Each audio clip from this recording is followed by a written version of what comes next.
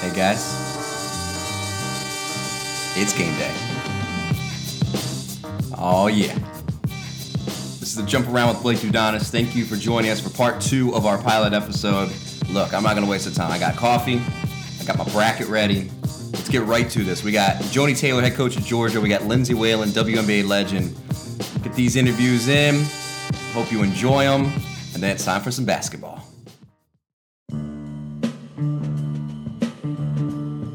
And we're back here on the Jump Around with Blake Udonis, and it is my pleasure to welcome in a head coach that I've gotten to watch a lot of this season.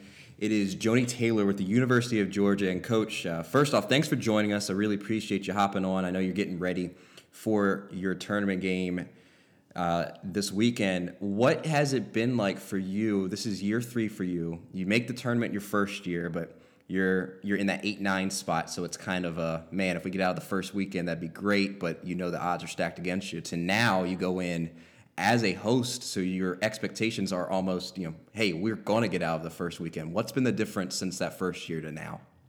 Well, first of all, thanks for having me, Blake. I'm a fan of yours, so I'm honored to be on the show. I think the difference is just the confidence of our kids and obviously the talent we have around us. We have gotten by a lot on just our hard work and our defensive ability. And this year, we continued those principles because that's the foundation for what we do, but we've been able to add a lot more offense and numbers to it. So the conversation in the recruiting process, and even for our young ladies who have been here with me all 3 years, is you came to Georgia to not only just go to the tournament, but to make a deep run in the tournament. And that's not pressure, that's the expectation. The good thing is we're not asking you to do anything that hasn't been done before here. The blueprint is set. You walk through these hallways and you see the trophies and the pictures of Hall of Famers and Olympians and Freshman of the Year and National Players of the Year. The blueprint's been set. We've been to Final Fours. We've been to the Sweet 16. We've played in 2 championship games. So we're not asking you to do anything that has not been done. And so I think getting them to understand that and just increase their level of play and want to has been so fun to watch. And so for them to go from making the tournament their first year, Haley Clark, Mackenzie Ingram, Kalaya Robinson, even though Mackenzie could not play her first year, she was sitting out at the time because of a heart condition, to last year not making the tournament at all, and then to not only be in the tournament this year, but to be hosting. Number one, like I told them the other day, to just sit in that for a moment and look at what they've accomplished. But let's not pat ourselves on the back yet. We still have a lot of work to do. And just talking about what comes with that expectation. Yes, we're supposed to make it out, but we've got a tough challenge ahead of us in Mercer. We have a lot of respect for them. We obviously play them every year in our non-conference. Susie is another former Bulldog who pays the way here, and she does a tremendous job, so we've got our hands full. Well, you mentioned Robinson and Ingram, and so often those are the players highlighted on your team as far as when people talk about you, but you guys have a little bit more depth than just those two. Maybe just talk a little bit about some of those other players that kind of fly under the radar. Yeah, so, like you said, the conversation is always Max and Kalaya, as it should be. They've earned the right to have the conversation be about them, but I think what makes it special and different is that you look at our roster, and every single night it can be someone different. You don't know who that third, fourth, and sometimes fifth person is going to be, and that's been the beauty and the strength of our team. Taja Cole, who transferred from Louisville, really took advantage of her year last year when she was sitting out to learn our offense, learn our players, and really understand when it was time for her to score and time for her to get the ball in other people's hands. And so for someone who could probably on a lot of other teams be averaging double figures, for her to be so careless in herself in terms of not wanting to score, having to score. You're talking about a kid who was the MVP of the Jordan game and the McDonald's All-American, who is trying to count assist. She wants to assist and do whatever she can to help the team. To even a Gabby Connolly who scores 37 against Texas A&M and she comes off the bench. Maya Caldwell, who could be a starter in a lot of places in our league, who comes off the bench.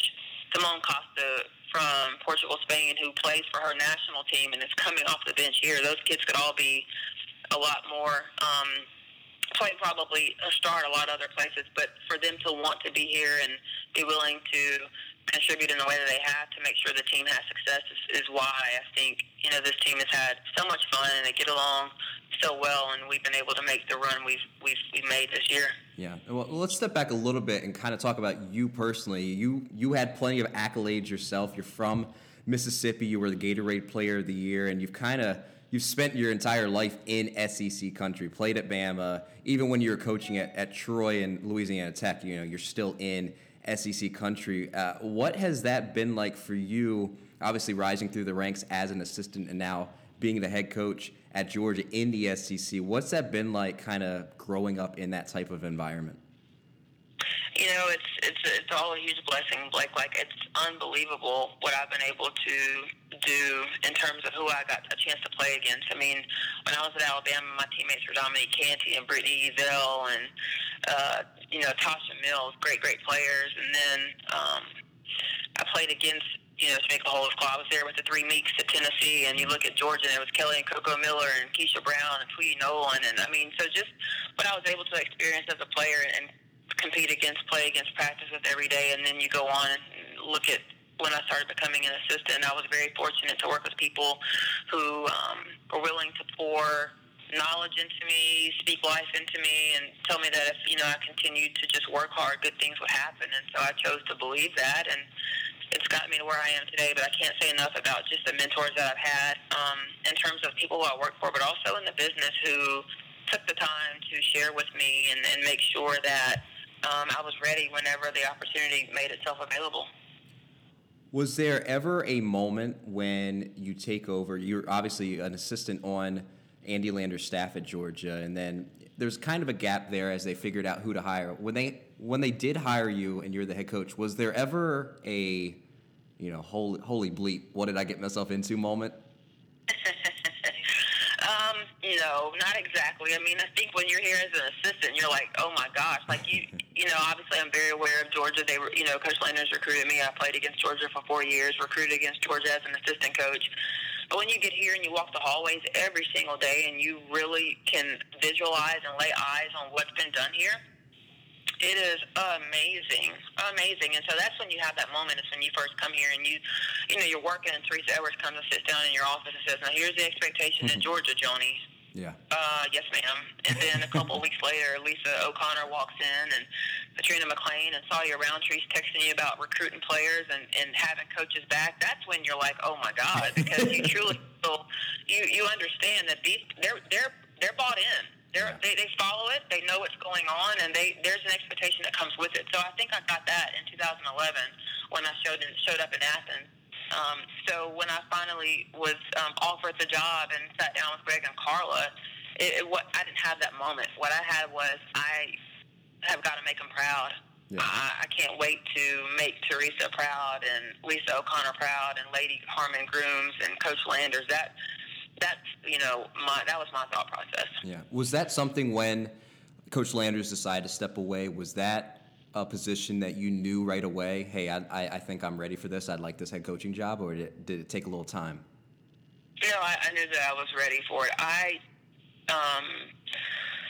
felt like for the last couple of years I was ready to be a head coach. I just knew that it was going to come down to the opportunity and the right fit. And so that's what I was focusing on. Number one, I had a great job as an assistant, and it was going to take the right opportunity and the right fit and the right administration to get me to even leave Georgia and consider being a head coach somewhere else. I did not think that I was head coach in waiting. Even when they were having a search, I knew it could go a lot of different ways because there's a lot of capable people who can do this job. So I was grateful to have the opportunity. But I knew that I was ready. Coach Landers did a tremendous job of giving me a lot of responsibility, not only on the basketball floor, but in meetings that he allowed me to have access to that most assistant coaches don't have access to. So I felt prepared. Yeah. Now, your opportunity to be a head coach, obviously a great one for you, but it did end up taking away an opportunity for your husband, who was an assistant at South Carolina. Was there any friendly basketball arguments at home once Darius stepped away and you were leading the charge? Did he ever challenge you and hey, why'd you guys do this, and why are you asking me that? Was there anything fun like that you could share? Well, yeah, I mean, of course, for the people who don't know, my husband, Darius Taylor, was an assistant coach at South Carolina. He also worked with Dawn at Temple, so they're like family. We're all like family, and we were engaged that last year that we were both assistants. So the plan was to live in Augusta, and we were both going to commute back and forth to our respective schools. And then when Coach Landers retired, we didn't know what the outcome was going to be. Either he was going to be, still coaching at South Carolina, and we were going to commute and figure it out, or if I didn't get the job, I was moving to Columbia. This thing could have gone a totally different way. When I got the job, he's the one who said, I'm stepping away. And I was like, no, you can't. Like, what are you talking about? And he just, it's hard enough as it is. There's just, I don't want to be pulled into different directions. I want to support you and Georgia and what we're going to build. And so the credit to him to do that, because he knew in that moment he was walking away from a national championship. I think we all saw that coming. And so for him to make that decision, to make that type of sacrifice for us, it just speaks to who he is, and obviously that's why I married him. Yes, after we get into coaching and practicing, he misses it. It's in his blood. It's who he is. So more so than having banter back and forth, he just wanted to know, how's practice? How's it going? What are you guys doing? It wasn't like he never questioned anything that we did. He often came to practices just to watch, because he missed it and wanted to be around it, not because he had a critiquing eye or anything like that. So if anything, I would ask him, well, what did you think in this game about that? Because I have a lot of respect for who he is as a basketball coach and his eyes and what he sees. So I would ask him a lot of questions in that regard, but I don't think we've ever really gotten into it back and forth in terms of him, questioning the decisions we made. I think he's been in it long enough to know if you're not in that huddle in that moment or in practice every day, then there's a reason why things were done. Yeah, fair enough. And he was recently named an assistant with the new staff with the Atlanta Dream in the WNBA, so I'm sure that was a happy moment for you guys once he came home with that news. It was. I think it just speaks to, again, he's been out for 2 years, and then he gets that phone call from Nikki. And obviously we were familiar with her from her time at Arkansas with Tom, but it speaks to who he is and just being patient and waiting on the right thing for you and the right opportunity. And so I was really happy for him. And again, just really feeling blessed because, God's taking care of us every step of the way. And so for him to have that opportunity where we can still both live at home and he can drive back and forth and I can support him where our seasons don't clash, it just all worked out. God's timing is always the right timing. Yeah, absolutely. All right, enough about him. Let's go back to you. You do have a new addition to your family, a newish addition, about a 16-month-old. What has that been like? Obviously, having a child for the first time, but being a mother and just not even in relation to basketball, because there's a ton of parents in basketball. But what has that special moment been for you? It has been so much fun. My daughter's name is JC Elise Taylor. JC Elise is hilarious, Blake. I swear she's 15 already. Her vocabulary is out of this world, and so the things that she says now, at every stage has been different. As an infant, she goes from recognition. So when first it was her, the smell. She could smell you. Oh, my mom! It's my mom! It's my dad! And then obviously just the smile that she gets when you walk into the room at about 3-4 months, and her eyes start following you across the room and things like that. And then she starts crawling, and the smile comes in at the end of the day when you walk in, and she's got that smile. And now that she can talk, oh my gosh, watch out! It's over. She is saying all kinds of things. She knows all the players on the team by name. She's yelling foul during the game. She's a parrot, so anything that you say, she will repeat. Let me just tell you. Well, it's probably. The other day I was watching something. I said, "Are you serious?" And she looked at me and threw her hands up. She goes, "Are you serious?" And I said, "Oh boy." That's amazing. So you're gonna have your hands full. She's got a great personality, and it's the best thing you could ever do. Oh. It is the best thing, and it really puts. We're not going to talk basketball, but it puts it all in perspective. Because good days, bad days, I understand when I walk through that door, she wants me to be mama, and that's who I have to be. Yeah, that's great. It's maybe it's best that Coach Lander's not there. I know his language can get colorful at times, so maybe that's the best. He was in the office yesterday trying to get her to drink Diet Mountain Dew. Yeah. So. I'll kind of wrap it up with this. One thing that it's noteworthy, I think, is that you're one of just 6 black female head coaches that have made the NCAA tournament this year, and just one of 10 black coaches in total as far as making the tournament.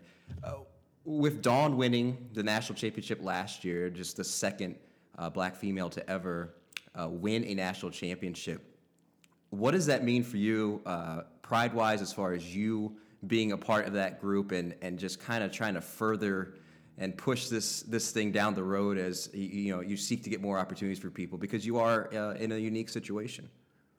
Yeah, obviously it's a proud moment. I'm very humbled. I'm grateful to be in that number. And, I grew up watching Vivian Stringer and watching, just what she did and, wishing that there were more opportunities. And so I think what's important is that as we get these opportunities, we have to be ready. And then once we're ready, just make sure we handle things appropriately from an ethical standpoint, from a coaching standpoint, and just continue to push the needle. And so I think there's a lot of other people who are capable and ready for their opportunity to be a head coach. And so if there's anything that I can do by what we're doing here at Georgia to make people more confident and pull on the trigger, then great. Overall, I think the best person should get the best person should get the job regardless of, their skin color or, male, female. But it would be reckless of me if I did not address the fact that there are not as many opportunities for minorities. So just, again, to be in that number, I'm proud, and I want to do whatever I can to make sure that I'm doing things the right way so that it will give people the confidence to continue pulling the trigger in that direction. Yeah, that's great. And just last thing, and we'll wrap it up with your team. You mentioned Mercer, who's a tough team. You handed them one of their 2 losses this year. And as you look down the road, if you are able to get out of that game, you've got the winner of Duke and Belmont. So you don't have an easy path at all for you guys going into this. What's been the message to the team, and what's been the overall morale of the team? Again, you guys are hosting, which is a big deal, but just what's your team's state of mind right now? We're in a really good place. I think our conversation is always, there's only one game in our bracket. There is no bracket. It's Mercer. That's it. Because if you don't beat Mercer, there is no more season. So we don't look at what's after Mercer. We don't look at where we go after Mercer. I have no idea. Our conversation is Mercer.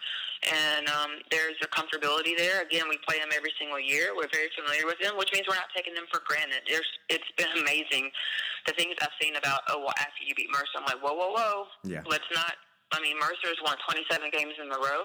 You said it yourself. Yeah. They've only lost 2 games this year.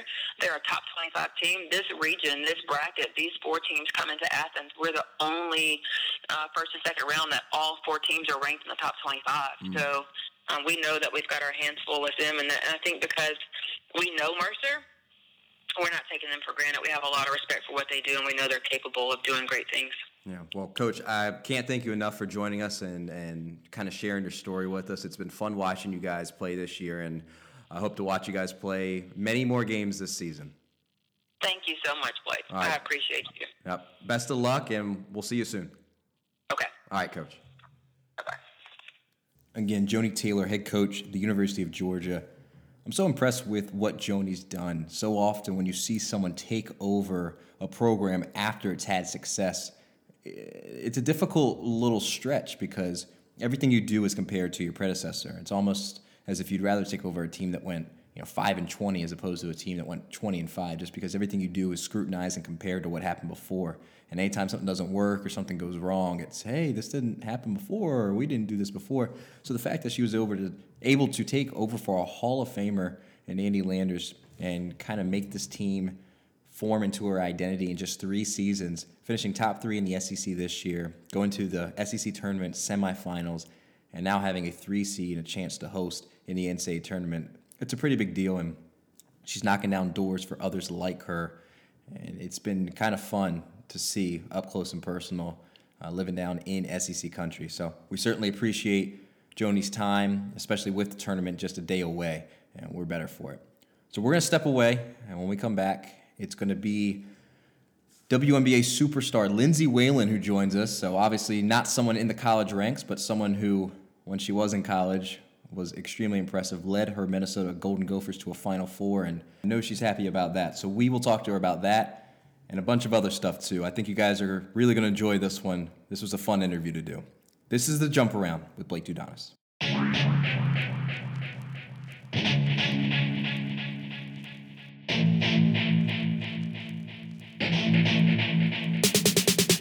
And welcome back to The Jump Around with Blake Dudanis. I am very happy to be joined with women's basketball legend, great, I don't know what she'd prefer to be called, but Lindsay Whalen in with us. And Linz, thank you first off for joining us, and congratulations to your Gophers for getting back into the NCAA tournament. Yeah. I mean, that was pretty cool. I was at their selection show type thing where I was actually doing I was part of the broadcast, and they were one of the last 8 that was like iffy if they'd made it in or out. So I was like, this is gonna be kind of dicey. What happens if we don't get in? So I was like thinking, sitting there, worst case scenario, how does this play out if we don't get in? But luckily we got the 10 seed. We're out in Oregon, so I think we should be good. And I mean, if you want to go with Legend, I'd be good with that. Okay, very good. So Legend Lindsay Whalen in here with us. Legend, do you have a favorite NCAA tournament memory? Yeah, just beating Duke to go to the Final Four, and just getting to play that year. I mean, I broke my hand in February of that season, so I broke my hand and I missed 8 games. So I missed I think it was 5.5 weeks, and I came back and played with a kind of like a soft cast, and just getting to play again. One, I got to play 2 games at Williams Arena, where there was a point there where who knows if I was ever going to be able to play there again because of my hand. And so I got 2 games there against Kansas State, and first UCLA, then Kansas State, and then to go to a Final Four, it just kind of catapulted our team to kind of a whole new level, like in the state and in the history books. So I'll probably say that game there in Norfolk, Virginia, where we were able to beat the 1 seed. They were the 1 overall seed. They were the number 1 team going in. So it was a pretty good win for us. Yeah. Do you remember your stat line for the game? That game, I'm not at 27. I didn't shoot that well, though. My shooting wasn't great in that whole tournament. I had 27, give or take 5 rebounds, 5 assists, probably something like that. Actually, I think I maybe had 8 or 9 assists. Okay. So, yeah, my first game back, I had 31. That was kind of cool. First game back after my hand, I had 31. So that was fun. Well, transitioning from your time in college into the WNBA, can you talk a little bit about the transition from getting out of college to your rookie year and some of the personalities on the team and how you adapted to the league? Yeah, it took a while because I was coming from, anytime you go from where you're the captain and you're a leader and you're a senior to a rookie, it's a big adjustment because now you're playing with a bunch of older women who have been playing overseas for all these years and who have all this experience. And the team in Connecticut, we had five rookies, but then we had the starters were all veteran. I mean, Katie Douglas was 5 years older than me. She was the next person age-wise to me. Then Nikisha Sales was late 20s, Taj was in her 30s, Wendy was in her 30s. And so when I got the starting job, it was like I was 21 years old, 22 years old, and I had to be able to lead this group of big-time veterans, like people who have been all-stars for all these years. And then, all these, world championship games and conference finals games and things like that. And it was like, now I kind of have to have the reins. And it took a while. It probably took halfway through that season. One game that really helped me was I had 13 assists against Detroit. And me and Coach T always say that was our kind of turning point in that season. It was my turning point that all of a sudden everybody in the team was like, okay, yeah, I want to play with her because I'm gonna get everybody the ball, Yeah. And then we ended up making the finals that year. We had a really good run. So kind of after that point, the team, we kind of figured it out, and we had a pretty slow start. But then we ended up finishing 18 and 16. We ended up getting the 1 seed in the conference by the way of tiebreakers, and we were 1 shot away from beating Seattle for the title. So that was all in my rookie year, and it ended up being great, because we made it to the finals, and we wait till the last game, had a shot to win it.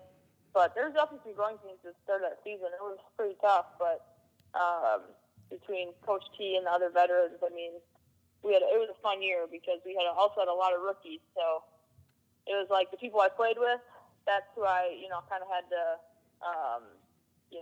be able to lead them. But then off the court, I had all my rookie friends that we got to hang out and go out after the game. We were just out of college, so it was kind of like, it was a little bit of college part 2 for us. So it was still, it was a lot of fun. It was a really great year. Yeah. True or false? After wins during that rookie year, you guys went out and got after it. Well, if we had the day off the next day, true. Okay. Yes, we would. So we wanted to make sure that we won, because then we knew we'd get the day off. And so, or if we looked at the schedule and we knew we didn't have a game for a while, we kind of tell that Coach T would give us the day off. And so we kind of plan ahead, and we'd make sure we were ready for the post-game festivities just as much as we were ready for the actual game. So it was good. It was a really fun year, and like I said, just coming out of college, it was an awesome year. Yeah. It was really fun. Well, you've been in the league for a while, so you've traveled a ton. What is your favorite road city, and what is your favorite road restaurant? Ooh, road city would be, I would have to say Seattle. Just because the weather, it's always pretty mild there. The arena is great. The atmosphere down there is awesome. Or, Key Arena, it never disappoints. They're always into the game. They're always getting after you, and it's just it always feels like a playoff game there for some reason. And we've had a lot of playoff games with them. So yeah, I would say that would probably be my favorite road city.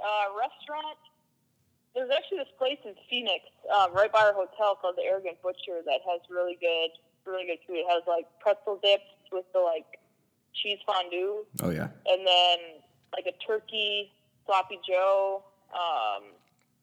It's you can go really good beet salad, so you can go healthy. You can also go, a little more unhealthy for post game. And then there's actually a really good brunch place there too. That's really good. It's called the Breakfast Club, and it has amazing omelets and stuff. So I'd probably say food-wise, actually Phoenix, just because there's all these places that are so close to us. Yeah. But city-wise, the full city, the full gamut of the city would be Seattle. As far as now playing with Minnesota, I think it's fair to say you have a fiery on-court personality, and you play for a head coach who has a fiery on-court personality. Have you and Coach Reeve ever gotten into it? And if so, can you share that with us? I don't think we've ever really gotten into it too much back and forth. I mean, she's definitely gotten out of me. I mean, sure. I feel there's some halftime locker rooms where you kind of have needed it. Let's say Courtney Vandersloot just lit me up, or new teammate Danny Robinson was taking it to me. She definitely would, but it was it was to fire me up more than anything, Mm-hmm. And so she's definitely lit me up in the locker room before, and and in that situation, I'm probably not saying much back, to be honest, because I don't want to. I'm really not. I've never been brought up with okay, let me go back and forth with my coach. You kind of just take it, and you kind of just you take it, and then as much as you can, you try to take the message, but in one ear out the other, as far as the tone, mm-hmm. Because halftime it's pretty fired up. It's not personal, but yep. It usually takes a couple of days to let it be okay, I'm recovered from that. And I knew it was for she was just trying to push me extra to get that win that night. And I think that's something I've realized into my career, that when coaches are doing that, it's most of the time to get whatever the win that day, because that's what they need to accomplish. It's not anything else, And sure. so, but I'm trying to think back and forth. We have when we talk on the court or constructively back and forth, it's more about what do you think this play is here? I mean, I think it's more of that type of thing when we have hey, no, I'll say no, let's do this, or let's think about this play here. Let's get something for Maya or Simone, It's more of that type of stuff than when it's when she's heated. Everybody pretty much just closes their mouths, listens, and then tries to do better. Sure. Yeah. How about what is, for one of you and Coach Reeves' post-game talks, what is your beer of choice as you sit there and discuss, all life's mysteries involving your team? Yeah, like they usually get Leinenkugels, and it's a honey vice, which is okay. I feel like now going into my 15th year, I might be able to put in on that order. I'd probably go with Stella, or depending on my condition of the season, Michelob Ultra. Okay. Just because, you got to watch the carbs and all that. But, sure. No, I just would, last year we just started doing this thing, and she has her drinks. But I would probably say, I would probably go with a Stella if I was able to, if a player was able to get in on that. It hasn't really been a thing, but now it's like, hey, I'm 35. We've been in this for a lot of the years. Let's recap the game. Let's talk about what we did well. Let's talk about what we didn't. And sometimes it's like, hey, just what do you, it's kind of like talk about whatever. And usually Brunson comes in, and it's kind of our little post-game tradition. So it's actually a lot easier on the road, too, because you don't have somewhere to get, home. And, sure. And then obviously, driving and all that. But, so, yeah. They get Leinenkugels, and I think that's a leftover thing from Jim P. and West. Okay. Who, our video coordinator, and then Jim P. from the previous year. I think that's their kind of leftover thing. So I don't know. I think I might need to talk to Claire, who kind of does those orders, and as long as our trainer and everybody's okay with me putting in an order, I'm probably gonna end up doing that this year. But change it up. Do you get greedy with the Stella and ask for the chalice as well, or you just drink it out of the bottle? Oh man, I mean, while you're asking for things, I would just go bottle. Okay. But when I'm out at a restaurant, it's always disappointing when it doesn't come with the chalice with the Stella Artois name on it. Yeah, that's part of the experience. If that's coming, and that's how it is overseas. So I'm like, when that ends up coming, I'm like, I know it's going to be a good night for sure. What about? Disappointing when it doesn't. Yeah, no, I totally agree with you. What now? You mentioned some of your teammates there in the back. This is probably an impossible question, but I'm going to ask it and demand one answer. Who is the best teammate you've ever played with? Oof, man, that's so tough. I know, it's so unfair. It's a really unfair question. Yeah, it's so hard. I mean, can I do 1 year? Can I do one in Connecticut and one in Minnesota? That is fair. Yes, compromise has been met. I'll bargain with you on that. Very good. So, Asia Jones and Rebecca Brunson. Okay. Those are my two best. Just same demeanor every day, the hardest workers, the greatest people. Give you solid answers and advice. I was actually honestly just talking to Asia the other day. I've talked to Asia a lot in the last couple of weeks about just kind of the point of your career, when the whole retirement talk, when did you know? I'll ask her, what were you feeling and whatnot? Just, and she's someone who I know I can trust, and she's not going to go say anything to anybody and,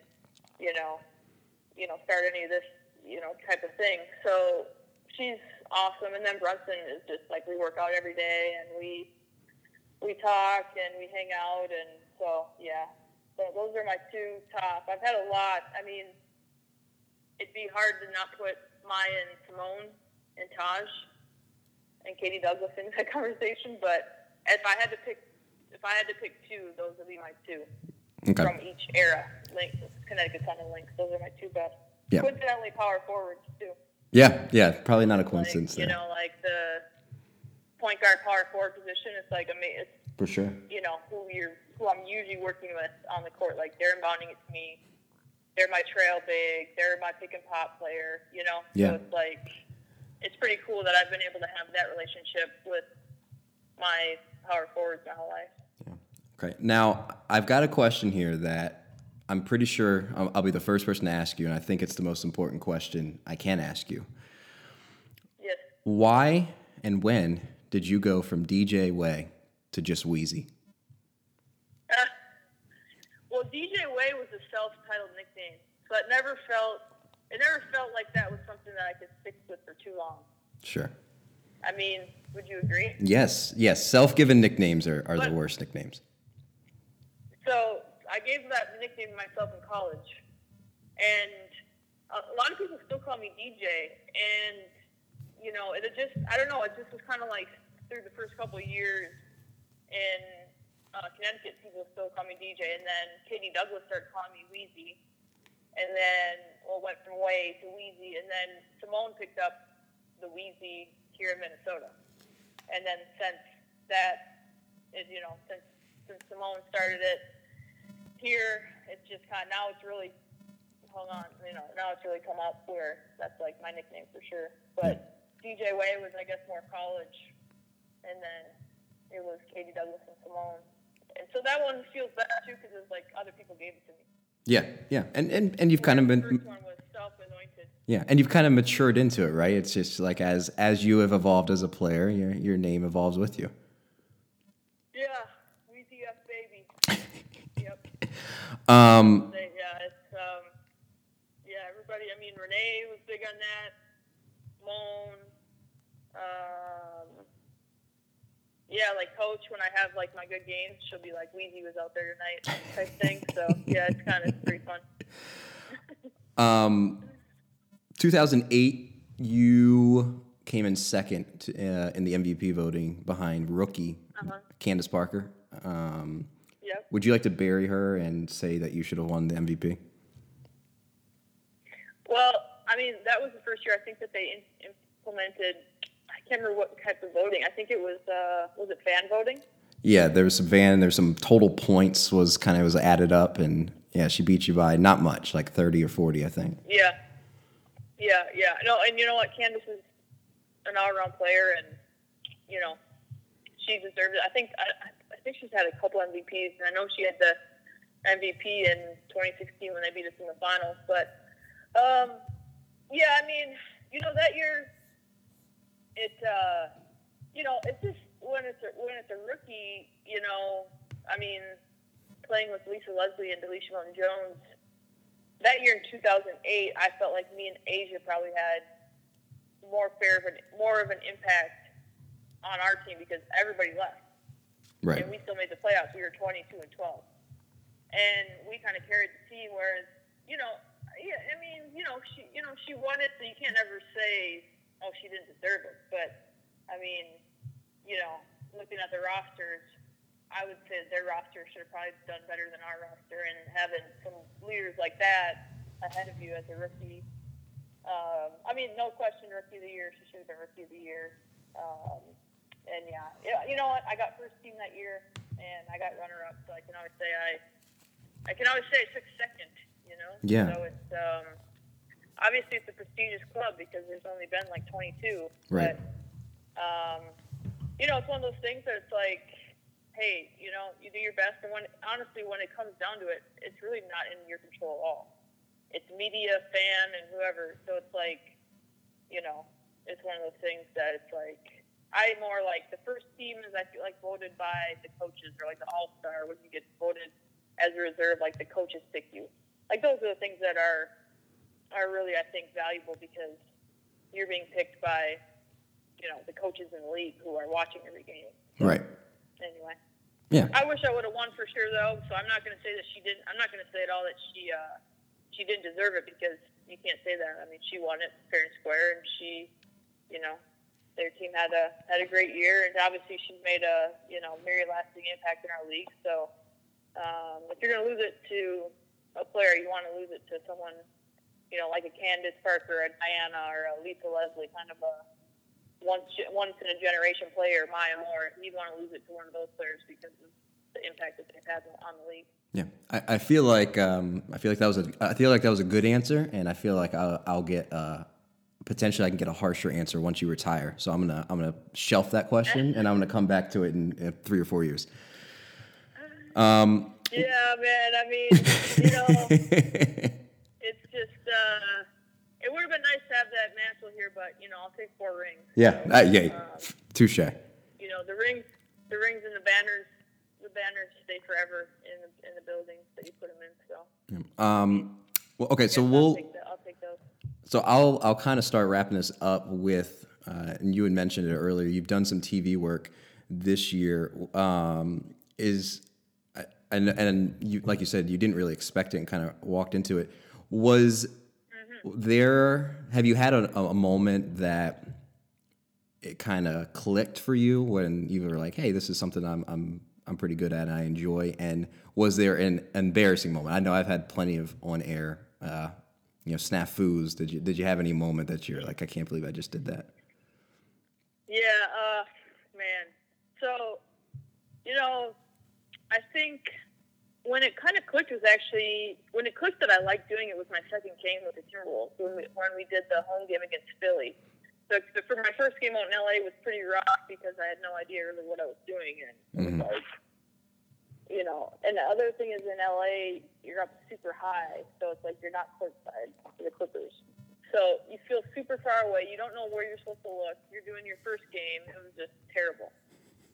But then the second game, I was like, this is pretty cool. Like, I really prepared well. Jim really helped me prepare for that game. It was like my second game in the week, so I just felt way more prepared and way more just everything comfortable. I would probably say some of the on-air, I'm trying to think, just like my first couple of games, I feel like I would kind of lead with a point that ended with, like, nowhere, and no one would really say anything.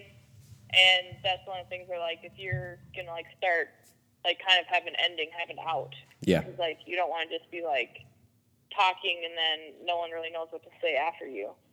So that, and then probably just, like, times when you kind of talk over like, in a 3-man booth, like, when you talk over the play-by-play guy. Yep. And then it's like, oh, no, okay, you go. And it just, like, finding that chemistry. We haven't done it now in a while because we found, I think, better chemistry. So, but yeah, and like the first couple highlights, I'm sure are like look terrible, like that I talked over because it's just like you really don't know how to like talk for 40 seconds about Karl-Anthony Towns, you know. Mm-hmm. Whereas now, once you do it a couple times, it gets easier. But like the first couple times you do it, you have no idea like really what you're doing. You know? I do. And so it's like you get to 20 seconds and you'll be like, oh, and he goes and dunks it. And then he gets the ball again. And it's like your highlight package, you know? So it's like, so it's more or less stuff like that. I haven't had one thing that I've been like almost sworn or like, you know, looked crazy, I don't think. But it's more or less just like those first couple times when you leave, you say something and it's like no one else knows what to say. Yeah. So it's probably stupid. And then not knowing how to fill the amount of time that like a highlight package you're supposed to speak for because you don't want to have dead air in that situation. Yeah. So you also don't just want to be like, and he grabs the ball and he shoots it. You know, it's like they can see that. You have to like know like so many more things about like percentages and like he's shooting this and like here's an example right here of like, oh man, look how he uses the pick and roll or whatever. Yeah, give some context. But yeah, using that and being able to communicate that has been like the hardest thing. And once you see someone who's good at it, and like Jim is obviously great, he's been doing it for like 20 years. So my partner, who I've been able to learn from, I kind of try to mimic him because he's been doing it for so long, and it's just. Some of those first ones, I'm sure, like, they're in the studio probably just, like, or in the truck, like, what is going on, you know? But you live and you learn. I hear you. I cursed on one of my first ever softball broadcasts. So. You did? Yeah. I meant to say she hit, and you can imagine what I said. Oh, no, man. Yeah. So I feel you. Do they have to do the bleep? Yeah, the quick bleep, yeah. And, you know, as soon as it happened, I just kind of, you know, squinted my eyes and looked up, and my bad, guys. My bad. Yeah. So. Oh man, I can see where that'd be tough though. Yeah. So you and I are both still rookies in the broadcasting field, so I can feel your pain. It's fun though. I like that you can. I don't know if this is how it works for you though, but you can kind of like you can pick the game, or like they'll come to you and you can say yes, that works, or no, it doesn't. Yes. Yep. And so your schedule is a little more of like you can kind of, you know what I mean? Whereas like in the season, you're just like, this is when we have to be here, this is when we have to do that. Yeah. It's kind of nice to have that little bit of freedom where it's like they'll give you some games that you can do and you kind of look at your schedule and see if it works. Yeah. So last thing, and I'll get you out of here, and thank you so much for spending so much time with us here. You and I were talking before we hopped on, and you're getting back into game shape yet again as you get ready for another season. And I know you've been in the league for the majority of its existence. My last question, I guess, is looking back from your rookie year to now, what's been the biggest change for you that you've noticed? Probably just like the size and the way everybody's able to move and jump. Because when I saw Chinea Gumake go get a rebound up by the rim in probably my 12th year, I was just like, oh man, this game is really changing. Of course, Brittany Griner dunking and all those things, or like Glory Johnson dunking. Like these players are just doing crazy stuff now. But like just some of the rebounds that you see people getting, and some of the like being able to just catch in traffic, pivot, make a move, finish. It's like, when you first came in the league, those things weren't necessarily happening. It was the players now, the 4s and 5s now are all up by the rim. And whereas probably my first couple of years, it was, well below the rim. Nobody was dunking like Griner. Nobody was finishing around the basket like Sill or Gumake, So yeah.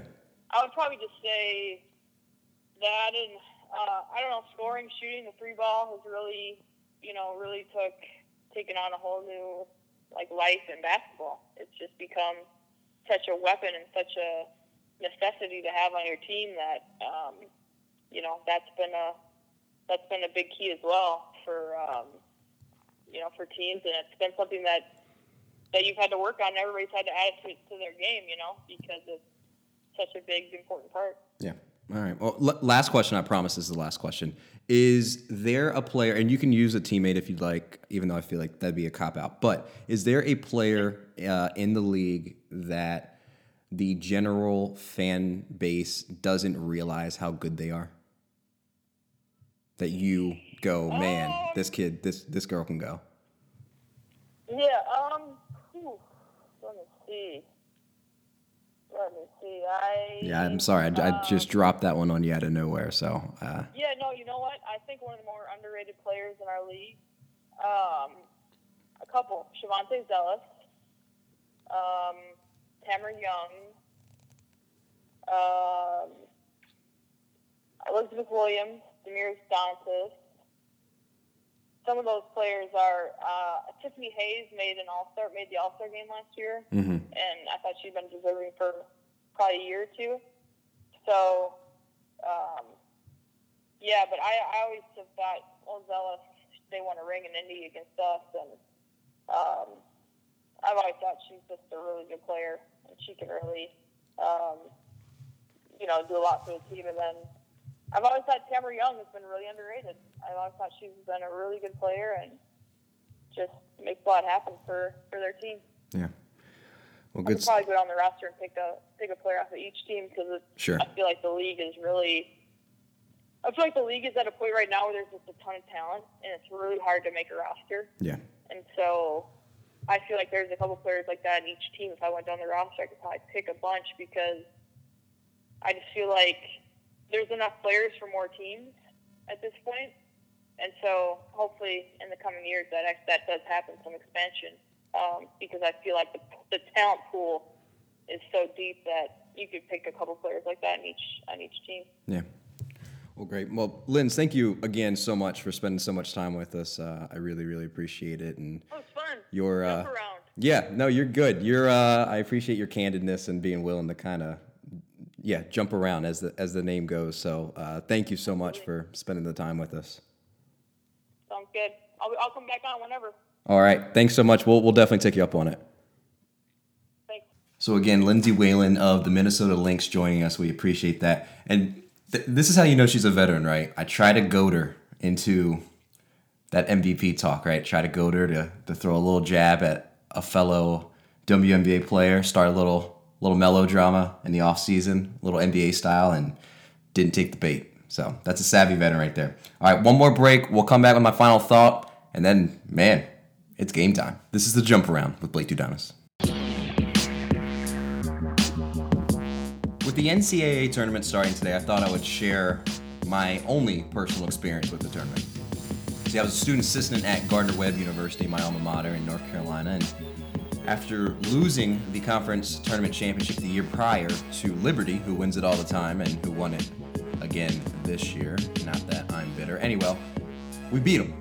We beat them, and we go to the NCAA tournament. We do the selection show, and we get a 14 seed, and we're playing number 3 Miami, Florida. And as you guys know, if you're 16, your chance of winning is nothing. If you're 15, it's pretty much nothing.